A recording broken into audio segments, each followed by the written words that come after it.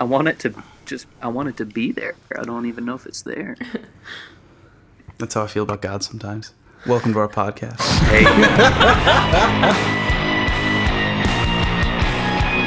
What is up, everyone? My name is Derek Chilton, and I am so happy to welcome every listener to this, our first episode of Theo Bourbon, where I get together with my friends to sip on various types of bourbons and whiskeys and all those types of things. So, what we will also be discussing things ranging from church history and theology to what it means to be a minister and just all the things we feel like talking about. Yeah, fun stuff.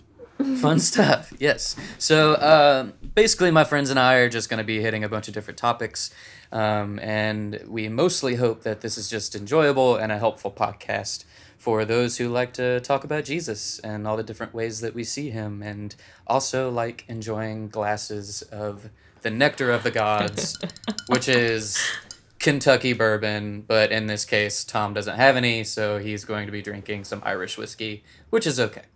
So, It's like Jameson, but like the cheap one that's not Jameson.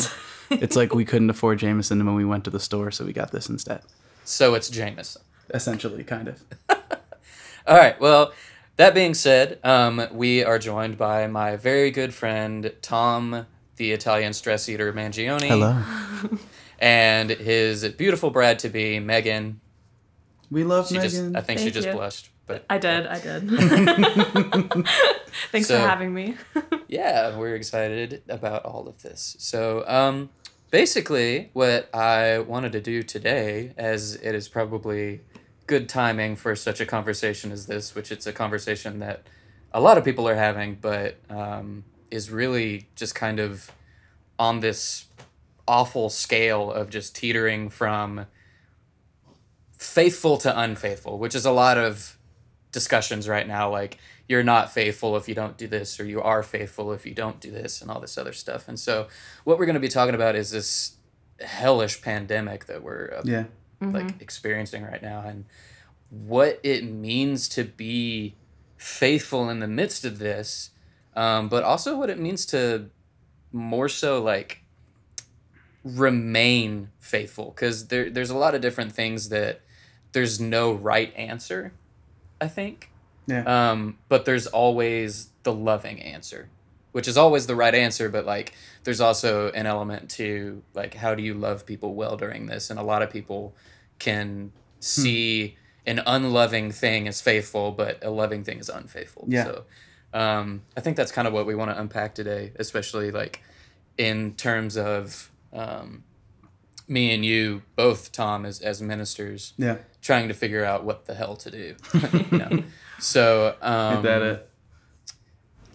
we're gonna edit because Miranda's calling me. So give me just a second. Hey, Welcome to your ASMR sponge bath. I am now sponging your shoulders. You can feel the warm water pouring down your back. Sponging and sponging and sponging. Are you giving other girls sponge baths? Only elderly gentlemen. Thank you. Oh God, that's worse. If you're a woman, just tune out now.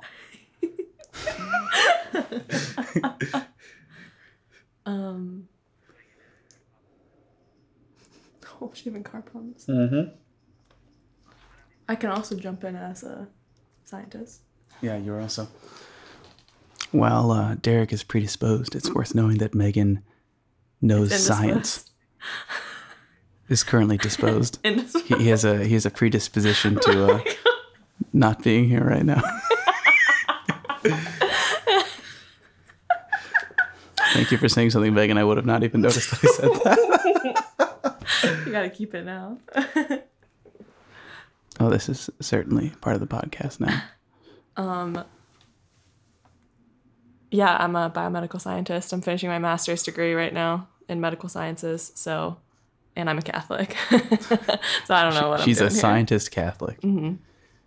Man, like a few hundred years ago, they would have hated her. Now They still love her. do. I thought that was going one direction, and then it didn't go in that direction. Oh man. So essentially, what we're going to do today is I've already said a million times, but I have forgotten to include the bourbon that I am swigging a little bit. It is called Old Granddad, and it is from the wonderful land of Frankfort, Kentucky. It is produced by the Jim Beam Company, and it's just magical. Tom, you've had some before. I almost threw up, You did almost throw it. but I what's didn't. funny What an is endorsement. that you had the 80 proof, which is, the bitch proof. And I know. and then what I'm sipping right now is the 114 proof, which is the only Old Granddad that you should drink. I got my dad some of that for Christmas. Nice. The 114. Oh yeah. Good. It's just good. Like, that's all I can say about it. It's just fantastic. So, for those of you listening, if you ever want to start drinking bourbon, definitely do not start with 114 proof Old Granddad, because it will probably put you on your butt pretty quick. But anyway, that being said, let's move into what our topic of discussion is going to be, which is, Tom, what the hell do we do? Man, that's what do we do? I mean, I guess my thought always goes back to, I mean, what did Jesus say? What were the two most important things? Loving God and loving people. And I think about how, and I wish I had a source for this, but I do not. And I just kind of pull this out of my butt whenever I want to make a point. As But we when- do, but as yeah, ministers. as we often do. As every minister does. But this is definitely worth Googling. But when early monastics were asked, so how do we love God? We know how to love people, so how do we love God? And they said, well, you love people, and that's how you show that you love God. And I think that shows that humanitarian aspect, that how can we actually act in a way that is loving to people. I think that's the way that we respond. I don't know if there's any other conceivable way to respond other than how can we just be good to the people around us, whether they're in the congregation that we're leading or just the people who are our neighbors, both close by and far away. Right. And, it's what Jesus said, what you do to people, you do to me. And, that does have like a spiritual concept to it, like what you do to others around you, especially us who we're not physically with Jesus. Now that, he is in spirit, and obviously he is still human and everything, but that's a conversation for another day. But, just thinking about what we do physically and the actions that we have towards people right now, is us loving God that is within people and loving Jesus that is within people. And so, that brings up a really good point of just, it's not about the church service. And I think that's one of the big things that we're seeing right now, like whether people want to think it or not, or want to believe it or not, if you put your church above the people of the church, then you're not being faithful to what the church is supposed to be. Yeah. I think especially in the West and especially in Protestant circles, the church has just become so programming based. And I think about how one of my titles is programming, and I make sure the programming is all good and all right for our service. That I think it says a lot when we get to a crisis where meeting has become dangerous and people are wondering, okay, so what does the church even do anymore? Right. Which is worrisome, and I'm sure the church fathers would be tearing their hair out right now, because it's like, oh, no, you just be the church. Like, I think about one that I'm thrilled about, and I think is awesome, Church of the Highlands in Alabama. They turned their main campus into a testing site for COVID-19. And they just brought in a bunch of medical personnel, and they had some of their own volunteers as just people who were helping them out.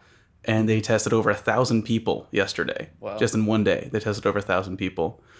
And they're a church that has they're very programming based, but their ability to kind of pivot into actually being what's needed in the moment to love people, I think that's encouraging to me.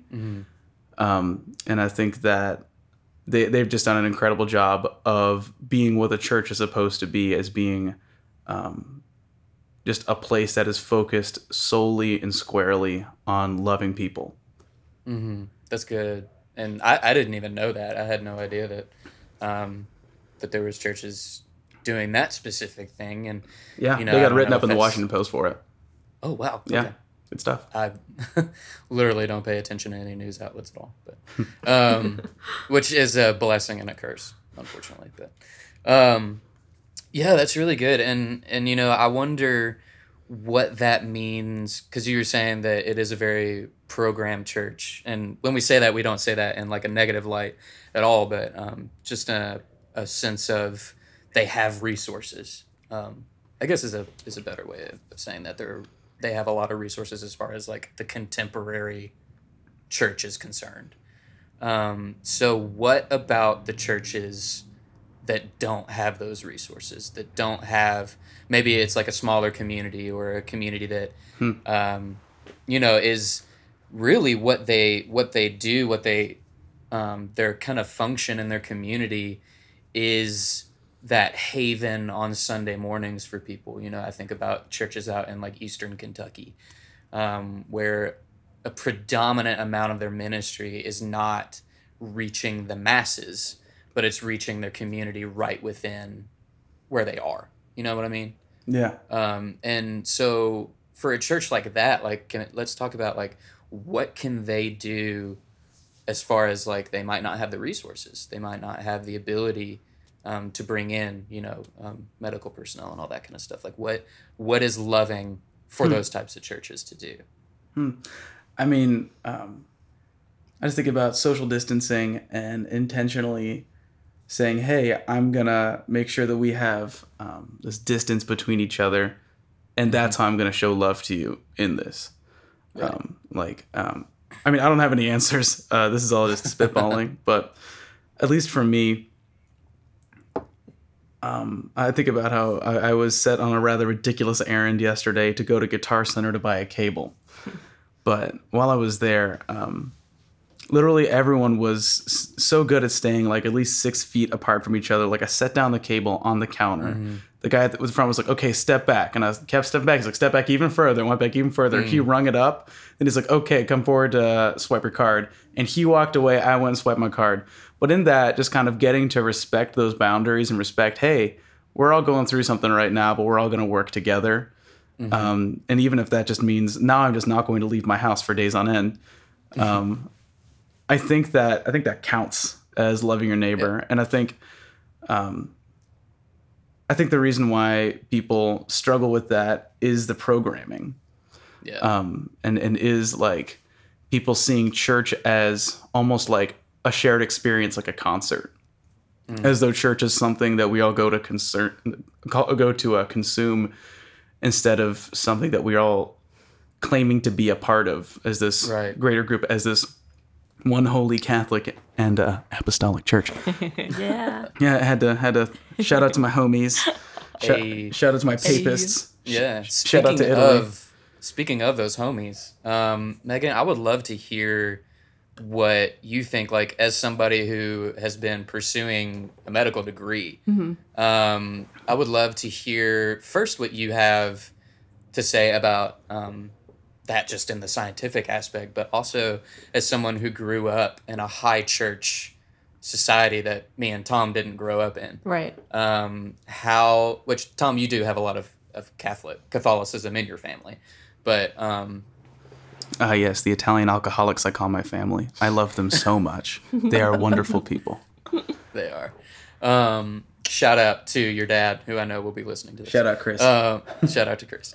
But Megan, I would love to hear first, like from the scientific standpoint, what you and the medical community like have to say about it, and then also like expound upon what that means for big groups of people, not just the Catholic Church, obviously, but churches in general and like meetings in general. Like, how can we blend those two things together? Because we have a very, very bad habit of not letting those two things coexist. Yeah. Yeah, and that's always been something that's kind of difficult for me, especially as I've gotten deeper into my career, because I know that science and religion don't always coexist very well. And I was talking to Tom about this the other day, but it's interesting because I think people just want something to make them believe everything's going to be okay, which is the most relatable thing you could imagine. But on the other side of it, there's a lot of people saying, don't worry about it. We're gathering to pray, so God's going to protect us. Yeah. And that's obviously not really how it works, and not very helpful. But also, so I just started staying home from work like 3 days ago, and I was kind of frustrated because my boss just hadn't said anything to us about it all through last week. And I think like even in the scientific community, right, there can be a certain degree of denial, maybe because you know how bad it is and how bad it could be. And I think some people were just going about their business because they didn't want to admit that this was happening. So my lab, the rest of us kind of had to step forward and say something and get him to take it more seriously. Right. Yeah, I want to be able to say something that's more comforting, but I'm pretty nervous about the entire situation. And I think that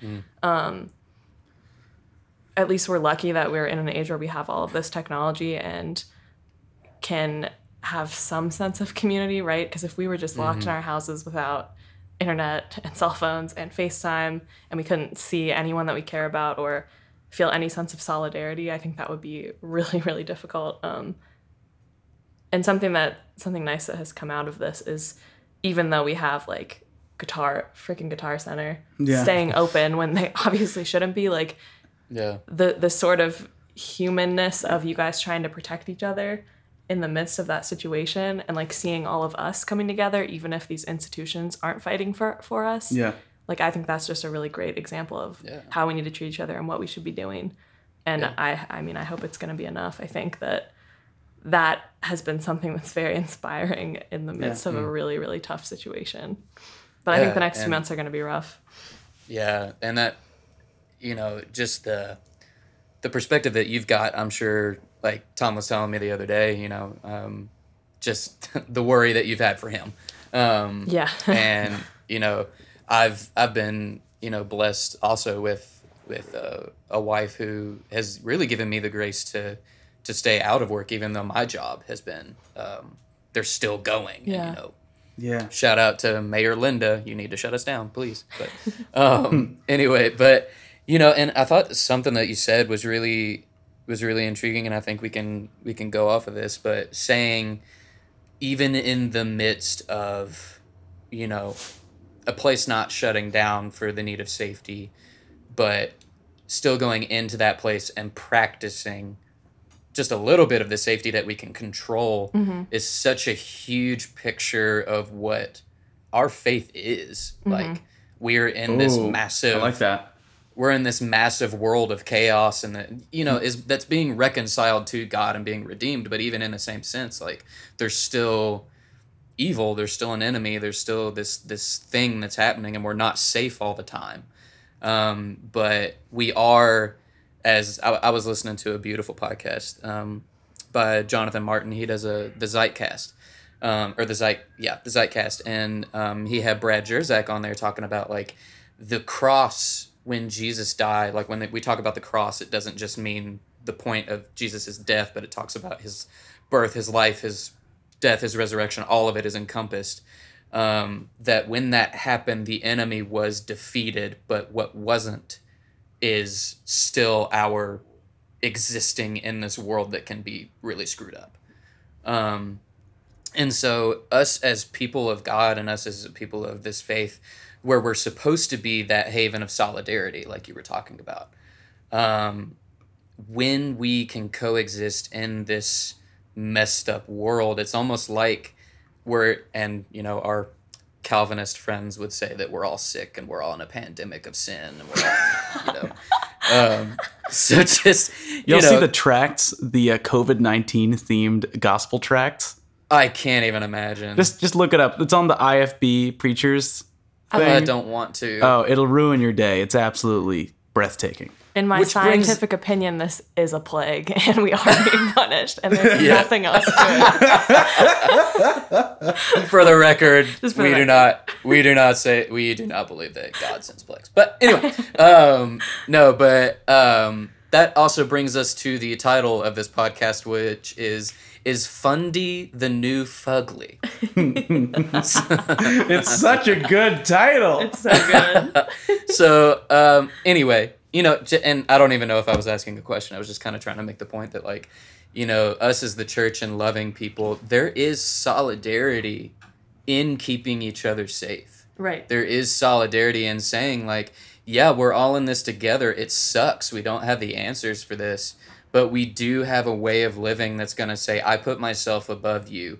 Our church, or I put myself below you. I put you above me, in the sense that my church is not going to meet for the safety and the sake of other people and not spreading this disease. Yeah. And I was reading a bunch of I think it was Martin Luther quotes where it was during the plague, and he was like, you should not be around people. Like, Right. you should not be around people during this. And if he is, for me and Tom, like the father of Protestantism, and Protestantism, Martin Luther. yeah, there are a lot of things that we do not like about Martin Luther, but there are certainly a lot of things that he was right about. He is our spiritual daddy. God. Megan, he's my spiritual daddy. Mine's Jesus. So. I gotta go take a lap now.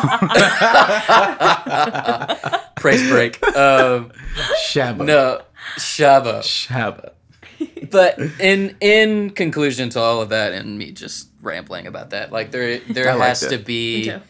there's got to be a sense of more power than we're giving people. Like, we're not giving people enough. We're not having enough faith in people to make good decisions, but we're claiming that not making those decisions is faithful, and not making those decisions is the godly thing to do. Because somehow being in close proximity to someone is the only way that you can be effective as the church. I think, and honestly, this definitely comes down to me being something of a cynic as well. Believe it or not, deep down, I don't show it, but I mean, people are going to get used to that when they listen to this podcast. fair enough. I mean, I think a lot of churches aren't closing down because they know they'll get more offering. They'll get more money in the offering plate. They know that if people are there and they can convince people to give them money, then they'll make more. And they're worried Statistically speaking, that's true. they're worried about people being there, and they know if they don't have butts and seats, they might not have people who are giving them money. And Right. I guess I see that, and I see that cynical side mixed with like an almost just incredibly naive idea that like if we meet, God told us to meet, so if we meet, everything's going to be great. It reminds me of the Children's Crusade, one of my favorite historical stories, where it was a few crusades in, and clearly they were not going very well. So this is, I told you about this, Yeah, you Megan. did. It's my favorite thing. Give it a Google. But essentially, a bunch of kids all decided, hey, we are going to go and win the Holy Land back for the Lord. So they packed up all their stuff, and they decided we're all going to make a journey to the Holy Land and win it back, which was just like they read in the Bible, hey, God will protect us. We are his people. We are his children. Jesus loves the little children of the world. This is going to go great. But they didn't even make it to the Holy Land. They're just a bunch of dumb kids, and they died on their way, and it was really tragic because like a bunch of kids did this, and local churches and parents were just like, oh, wow, look at them. They're just soldiers of God. And it was like this belief that didn't take logic, didn't take critical thinking into account, or even just like common sense into account, that ended up killing a bunch of people. And so, I mean, I think that's just one story that I think proves that like a pure heart is great, but it's not enough to lead you all the way there. And we need people who, I mean, we need medical professionals. We need people who can advise us so we can all make the right decisions and not end up doing things that could hurt people. Right. And we literally just experienced this with John Chow, the guy who went to India. Yes. And was like, did you know the story, Megan? I don't think so. Go for it, So Derek. basically, this guy, he was 26 years old. You reminded me of it, so I'm reading about it right here. He was a 26-year-old. He was a blogger, and he was killed by this isolated tribe in India. Oh, I that did hear no about one, this. literally no one is allowed to go Yeah. near them. Like Yeah. it is a crime in India to go anywhere near these people. And so, and I think that might not be true. I thought I remembered hearing that, but I don't know. It is. You're definitely not allowed to go. It's illegal to go Okay, and see it's- them. Yeah. Right, so it's illegal. And he basically just jumped the fence, took a boat out, and was claiming, like, God will protect me. Like, God is going to allow me to save these people. Oh, honey, no. Like, oh, honey. Like, you know, That's but there's so many issues with that. I don't even know where to And start. We can just The stack them on dudes- top of each other. Yeah. And the dude's dad came out and said, like, he's blaming extreme Christianity, which extreme in that sense is like, I can literally do anything. And I can literally go anywhere and be a part of anything because God is for me. Who can be against me? Like, And I'm safe from harm. Which, you know, like, there are certainly stories that have happened that, you know, people have gone and done incredible things and the Lord has blessed it. But, like, you can't ignore, like, that, you know, and it just depends on your theology of whatever it is. Like, just for the sake of language and telling what this example is, I'm not saying that this is what I believe, but, like, for someone to go and try to do the will of God, but then a very real evil thing happens, we have this tendency to either attribute that awful thing to God and say, well, I guess it wasn't God's will that he did this. Or we can look at it from that critical thinking and from that, like, Proverbs 1, which I'll read in a minute, because that's what I've been sitting on for the past, you know, month as all of this has been happening. Like, we can look at it and say there's a wisdom and there is a common sense that was not followed. Yeah. You know, that we look at the Indian government said, don't go there. And we have this dude who's like, nothing can touch me, I am God's. And he goes, and exactly what everyone said was going to happen happened. Yeah. And just he the just- lack of cultural awareness and understanding is Yeah. a huge problem. Yeah, and you think about Right. how like we can be so colonial in our Yeah. faith, and Yep. just very colonial when it comes to missions. And I think Megan has a really unique experience with that because she went to a Jesuit school, and you can take it Please away tell from us here. about that. Yeah. Yeah, so the Jesuits are just a sect of Catholics, for anyone who doesn't know. But they put a lot of emphasis on service and solidarity with others. So I went on this trip my sophomore year. It was a service learning trip to Peru that my mom actually helps to lead. We love that. Yeah. We love Mom. But so we had a lot of discussions about this, like leading up to the trip and even during the trip, because we were going to these schools when we were there to just volunteer for a few days. We were doing some English, Spanish stuff with the kids and playing games with them and all of that. But we took like college students from our kind of brother school, university in Peru. We took some of the Peruvian students came with us, and a lot of the idea was like, you're not coming in here to teach them about your religion and convert them. You're not coming in here to fix everything magically. Like, you're just coming in here to connect with them as equals, as human beings. Wow. And like, we became really good friends with the students we were with. I still talk to some of them. And they asked, just one of the most powerful moments for us was one of the Peruvian students was asking if they could come here and do service with us here in the States, which was like exactly the attitude we wanted to have, because there are things you need to fix everywhere, and it's not about like going to a country that you think is worse than yours or less enlightened than yours or whatever, and just fixing things because you know better. It's just about like being, I don't know, doing things with love and being a good person and and kind of crossing these cultural barriers to connect with someone else who has a very different and completely valid experience from yours. Yeah, that is Yeah. beautiful. Yeah, that's exactly like what it's supposed to be. And I was really, really drawn in by a lot of what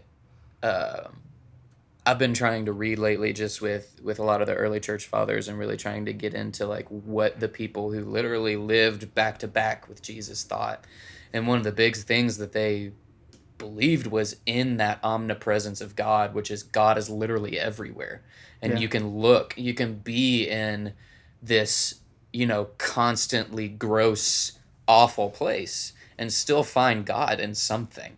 Like God is somewhere there, even if it's just he's in you. Like he's literally walking everywhere because people are walking everywhere. And so that's really cool to look at it from that standpoint about what you were saying, like walking into a different culture and stepping over kind of those, not even stepping over the boundaries, but stopping at those boundaries. Yeah. And seeing that this completely other than you life is being lived, and to respect that, and Right. to say like your experience is no better than mine. I just have something to offer you, which is God's love, and even like the reciprocal piece of that, Right. which is they have a piece of God in them that they can give to you. And there's just a huge disconnect that we have here in America, which is that binary mindset of like, if you're not fundamental in your Yeah. belief system, then you have no God in you. Or if you, Yeah. vote for a politician that thinks that Planned Parenthood should stay open, you have none of God in you. Like, there's Right. just this, and honestly, I'm going to call it for what it is. Like, it's a stupidity. It's a stupidity, and it's a non-belief in the God that is everywhere. And so, we get that from our evangelical language of like, you're either saved or you're not. And while Yeah. there's, the validity of salvation and everything like that, like the way that I know me and you specifically, Tom, have talked about and really gathered is like this colonial version of the gospel that we've been fed since day one Yeah. is not at all what even the early church thought. Yeah, I think I really love the way Rob Bell puts it. That We just lost listeners, man. We just lost some listeners. I don't care. But he says about the gospel, if it's not good news for everyone, then it's got not good news. Right. Yeah. Like if we're exactly right. if we talk about spreading the gospel and we're saying something that excludes someone, then it's not good news for them. Yeah. And there's something that I think is both dangerously simplistic about that, but I kind of want to lean in and press into that simplicity. Yeah. So Yeah. that's it. That's my thoughts. That's exactly right. Like, there's just, and I talk a lot about 180 theology with you. Like if we don't like something theologically, we're just going to go to the complete opposite of it. Of course. And you see that, hey, the Protestant Reformation. But anyway, but just talking about like The Reformation was a mistake. Pass it on. ooh, RT'd. But, no, like, even in that, there are some things that we do need to kill in our theology. Like, there are a lot of people who are saying that, and I heard this from Brad Jerzak again, who I listen to a lot on Jonathan Martin. He has said that there are a lot of people who say that there is a God is love heresy going on, which is basically the God is love period people, which is probably who we would be. That somehow that's us. We were just called out right there. that somehow we are heretics for not thinking that God is somehow more than that. What? Like we are called heretics because we say God is love period, but we mean that God's justice, his mercy, his judgment, his goodness, his everything flows out of love, whereas these people would say that we have to like disconnect love from judgment, or we have to disconnect like the beauty of God from the wrath of God, and like all of this stuff where the language that they use is, it diverges from this aspect of like God cannot not be who he is. Yeah, But man, he can be- it's like he I feel can like only- you need to jump through so many hoops. I mean, I think Right. which one would you rather survive? The image of a loving God or fundamentalism? Right. And I'll pick a God who legitimately is love over one that we have to literally change our definition of love for God to still be love, and that ends up just breeding terrible, terrible people out of this. Yeah. Like, Yeah. just like some people you do not want to hang out with end Right. up believing this, because that way you can be a loving parent and just be crappy to your kids. Yeah. You can twist and turn the way love is used, because it's like, hey, God is loving and he sent a plague on his children. So clearly, if I'm just a terror to my kids, I can still be a loving parent. You Yeah. just see that that just twisted and twisted and twisted. And soon, the religion that believes that God is love ends up being not loving at all. Right. And I think by just kind of stepping back and saying God is love, and if it's not loving, then it's not of God. I think that even though that can sound so simplistic, I think that's the point.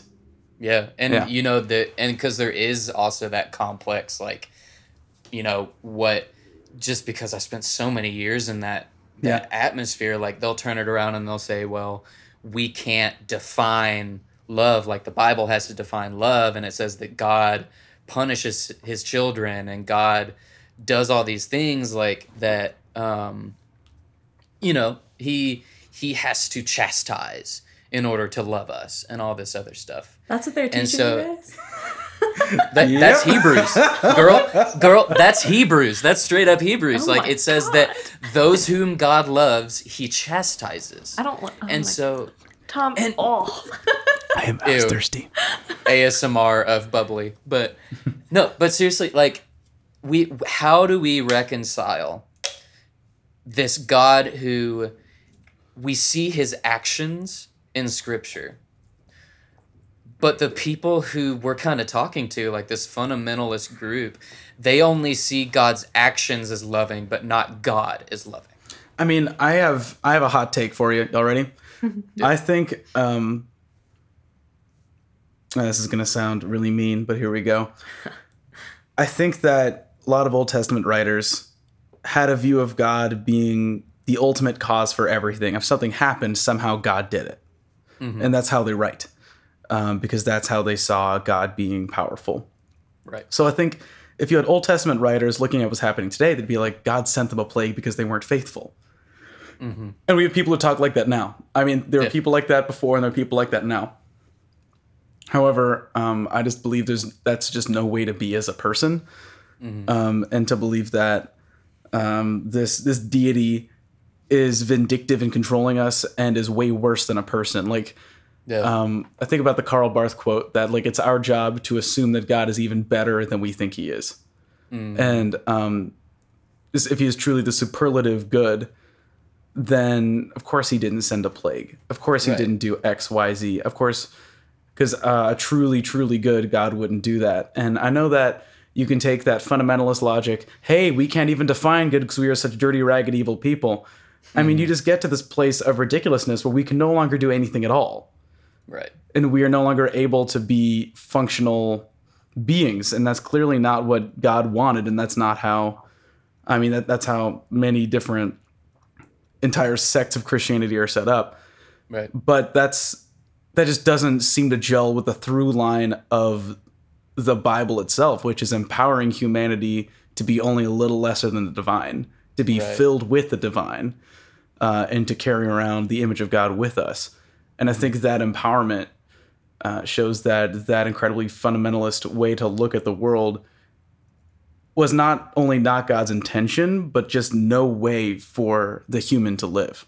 Right. And and you know, I've chalked it all down, and you know, I might be naive in this, but I've chalked it down to the way that we have talked about it and the way that Paul wrote, the way that all of them wrote. It was just a language by which to understand what the heck was happening Yeah. and like what the heck they believed. And so when Paul is talking to the Ephesians, who, you know, in the first chapter, he's talking about like, you were chosen before the foundations of the world. You were like God knew from even before time began who would be saved and who would be whatever. And like Calvinists and, you know, the Reformists would take that and say, oh, that means that God predestines, you know, people to go to heaven, people to go to hell. This is good. This is whatever. This is loving.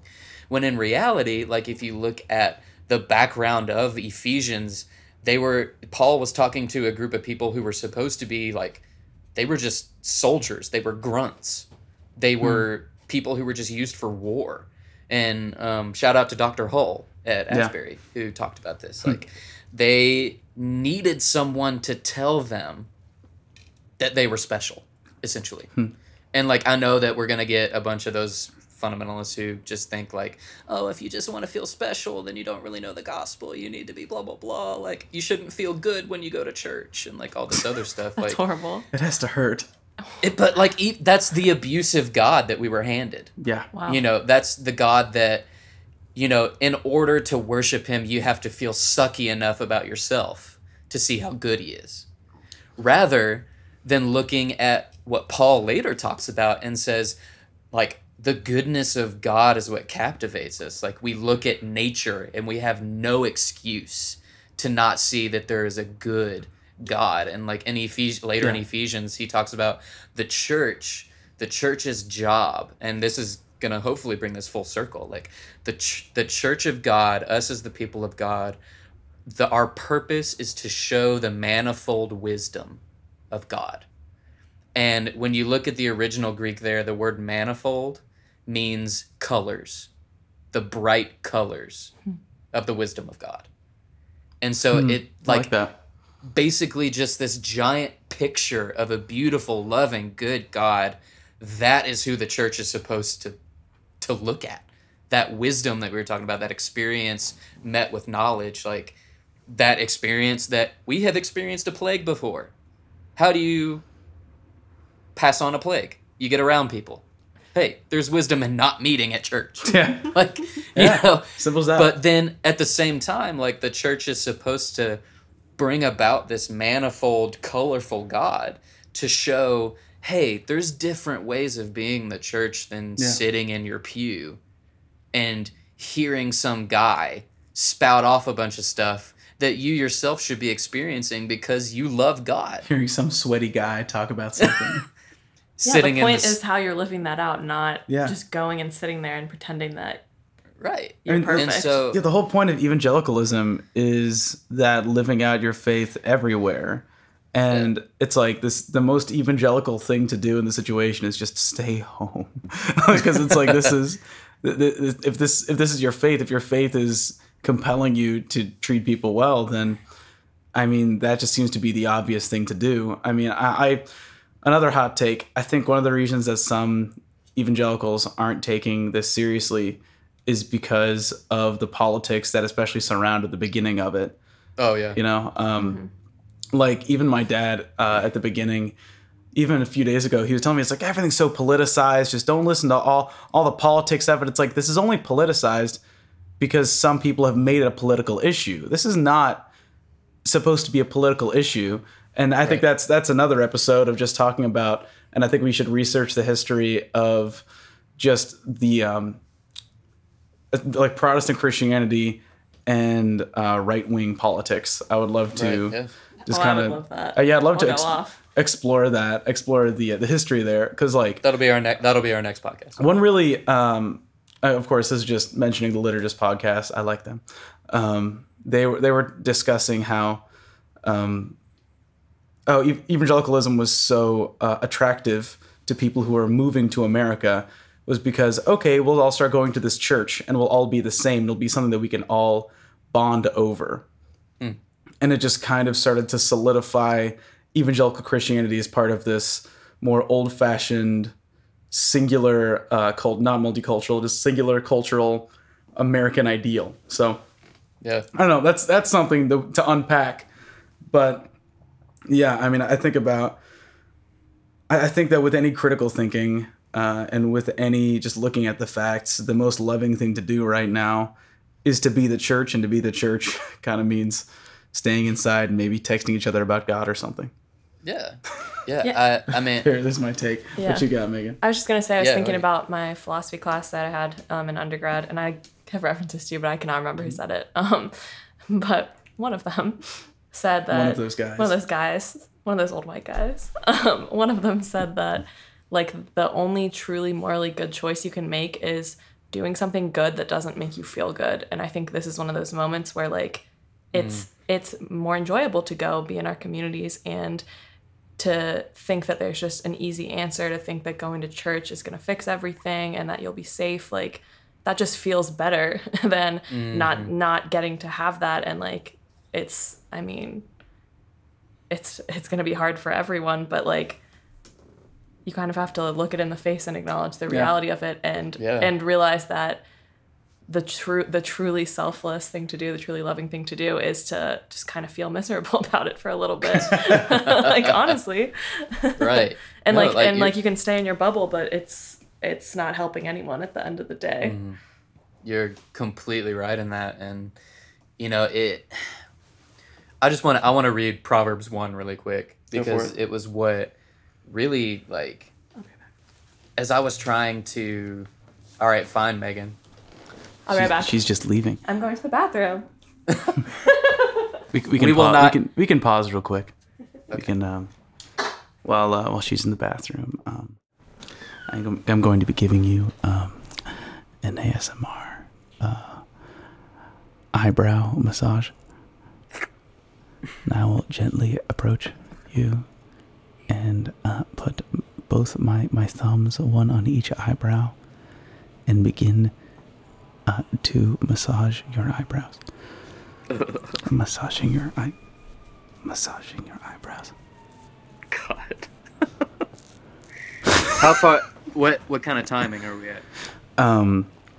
Let's see. After she comes back here, we'll be at right about 45 minutes. Okay. Yeah. Well, sounds I'll good. read Proverbs 1, and then we can kind of just We can finish it up. finish it up, and then I think that'll be all right. We can riff a little bit, you know. Yeah. Do this thing, do that thing. Hey. Heck, we could do our second podcast if we wanted to. Hello. Hello. Let's see. I'd honestly rather do some more research first before that, because I think that deserves Before what? our second podcast on the religious right. I would love Yeah, that. I think we should do some Yeah. research for that. That could be a lot Yes. of fun. Good All right. stuff. And recording again. So I'm just going to read Proverbs 1 really quick, because the other day, as I was just trying to figure all of this crap out, I just remembered that, you know, the Lord just took me back to this verse because it had been used as kind of a awful thing to me there for a while, because it was like, you know, the fear of the Lord is the beginning of wisdom. And, you know, people use that to say, like, you have to fear God, this healthy fear of a God who could literally flick you, crush you, burn you, do all these awful things to you. Sounds hot. Oh, my God.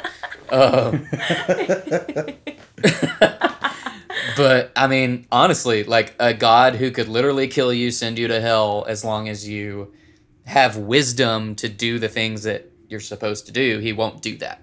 But then as I read it again, I was like, that is not at all what this is saying. So I'm just going to read Proverbs 1, and it says, "To know wisdom and instruction, to discern the sayings of understanding, to receive instruction in wise behavior, righteousness, justice, and equity." We'll talk about justice in another podcast. But to give Much to be said there. much to be said about that. To give prudence to the naive, to the youth knowledge and discretion. A wise man will hear and increase in learning, and a man of understanding will acquire wise counsel.